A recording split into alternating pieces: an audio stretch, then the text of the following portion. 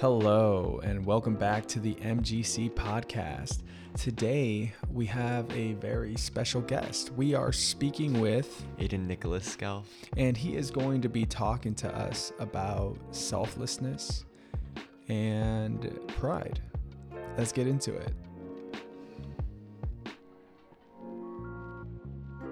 So it's not just, I wish I had that. It's, I should have this. I deserve this.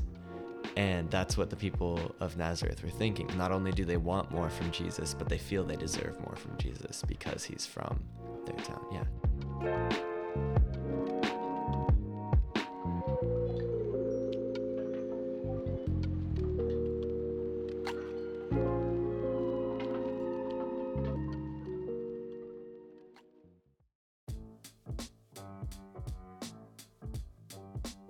In Luke chapter 4, we read a story about a time when Jesus, returning to Nazareth, goes to the temple and reads from the prophet Isaiah.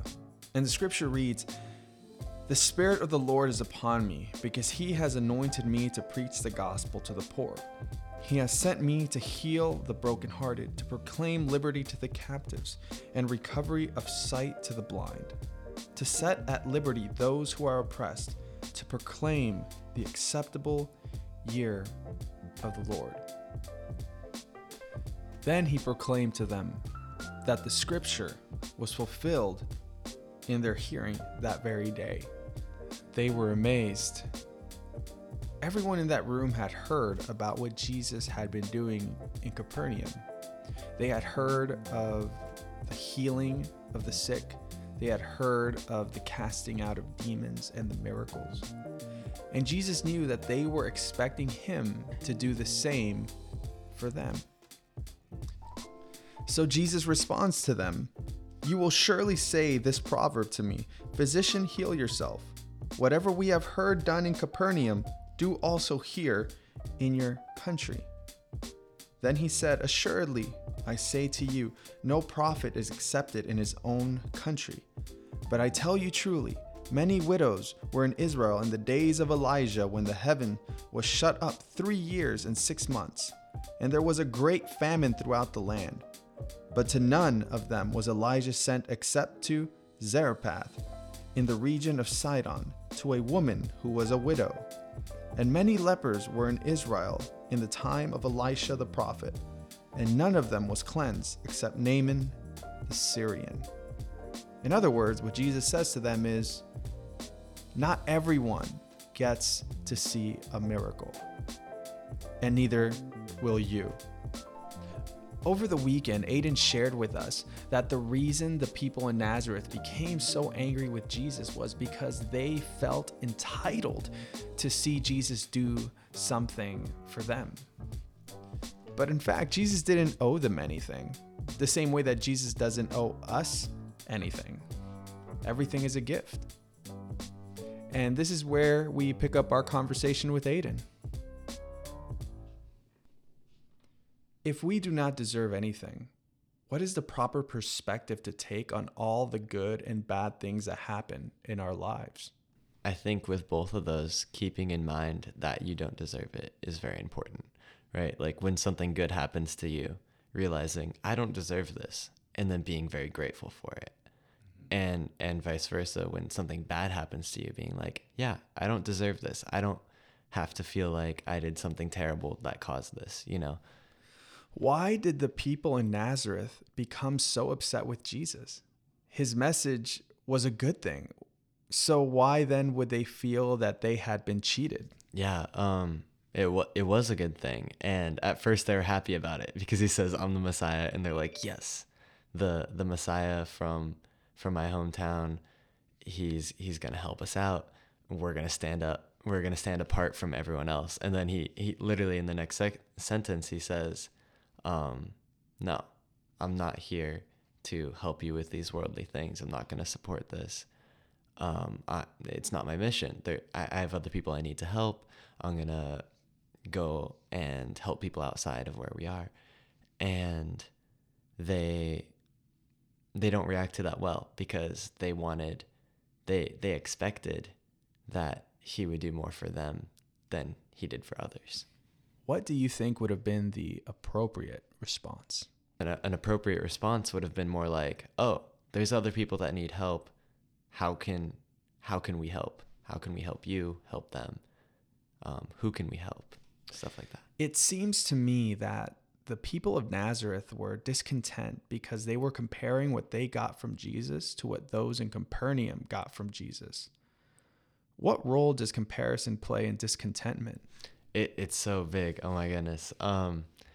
'Cause if they hadn't heard anything about Capernaum, they wouldn't have expected anything more because there was nothing to compare it to, right?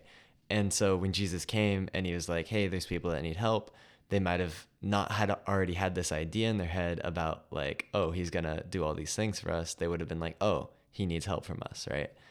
And this happens so much in our lives. To use a pretty simple analogy, it's like you see someone with a cooler car than you and you're like, dang, my car is really bad now. But the truth is, like, if you hadn't seen that car and you just had seen yours, you'd be like, my car works well. I love my car. It's the best car. But once you see something better, you realize that you want that, right? And you realize it makes you less grateful for what you have. How does pride feed our discontentment and make us more ungrateful? The two things that lead to how they reacted in being ungrateful is discontentment and pride together, because you can be discontent with what you have but not think that you deserve better. But with them, they were discontent, obviously, because other people were getting more, but they were also proud because Jesus was from their town. And so because of that pride, they felt like they deserved more from Jesus than other people. And that would just be like if, using that same car analogy, you were the son of the person who makes really cool cars, right? And for some reason you didn't have that. And so you saw the other car and you were like, I should have that, right? So it's not just, I wish I had that. It's, I should have this. I deserve this. And that's what the people of Nazareth were thinking. Not only do they want more from Jesus, but they feel they deserve more from Jesus because he's from their town. Yeah. What can we do to become more grateful? Spending time realizing how much that God has done for you, like every day, just taking time to reflect and to spend that time with God and think about everything that he's given you and how that has affected your life in a positive way.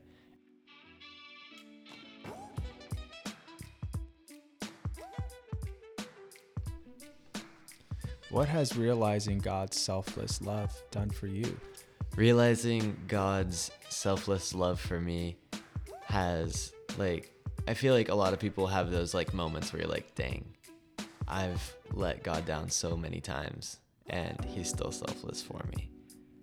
And I feel like when we're thinking about that often, when we have that in the top of our mind, we tend to be more selfless to others, right? Like when someone lets you down and it maybe hurts you a lot, it's good to have that in your mind because you realize how much it'll affect them if you're still there for them.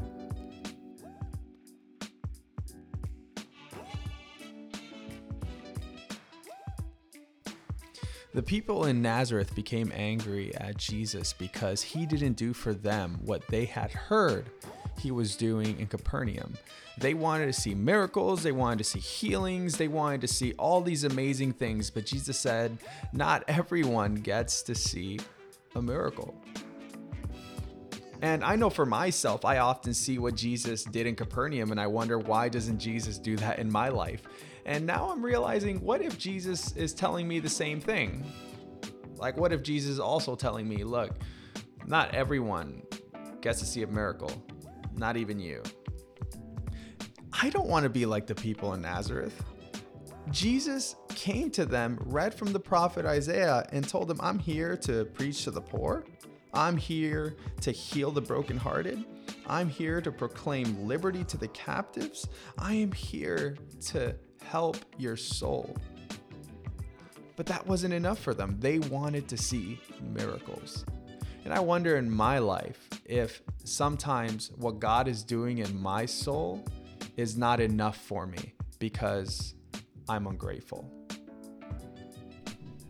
God forbid. Lord, make us grateful.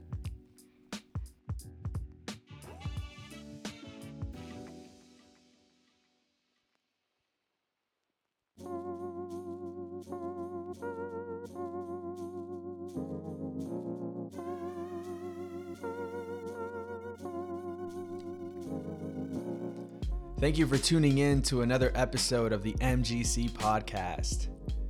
Aiden didn't mention it, but he makes some pretty good music. So if you're interested in listening to his music and following his social media, if you go on Spotify or Apple Music, just look up Pretty Good Music, 3 words. Also on Instagram, Pretty Good Music. If you haven't done so yet, give us a follow and leave us a review. It really helps us get the word out on the show. Well, guys, thank you so much for tuning in, and we will see you next week. Grace and peace to you.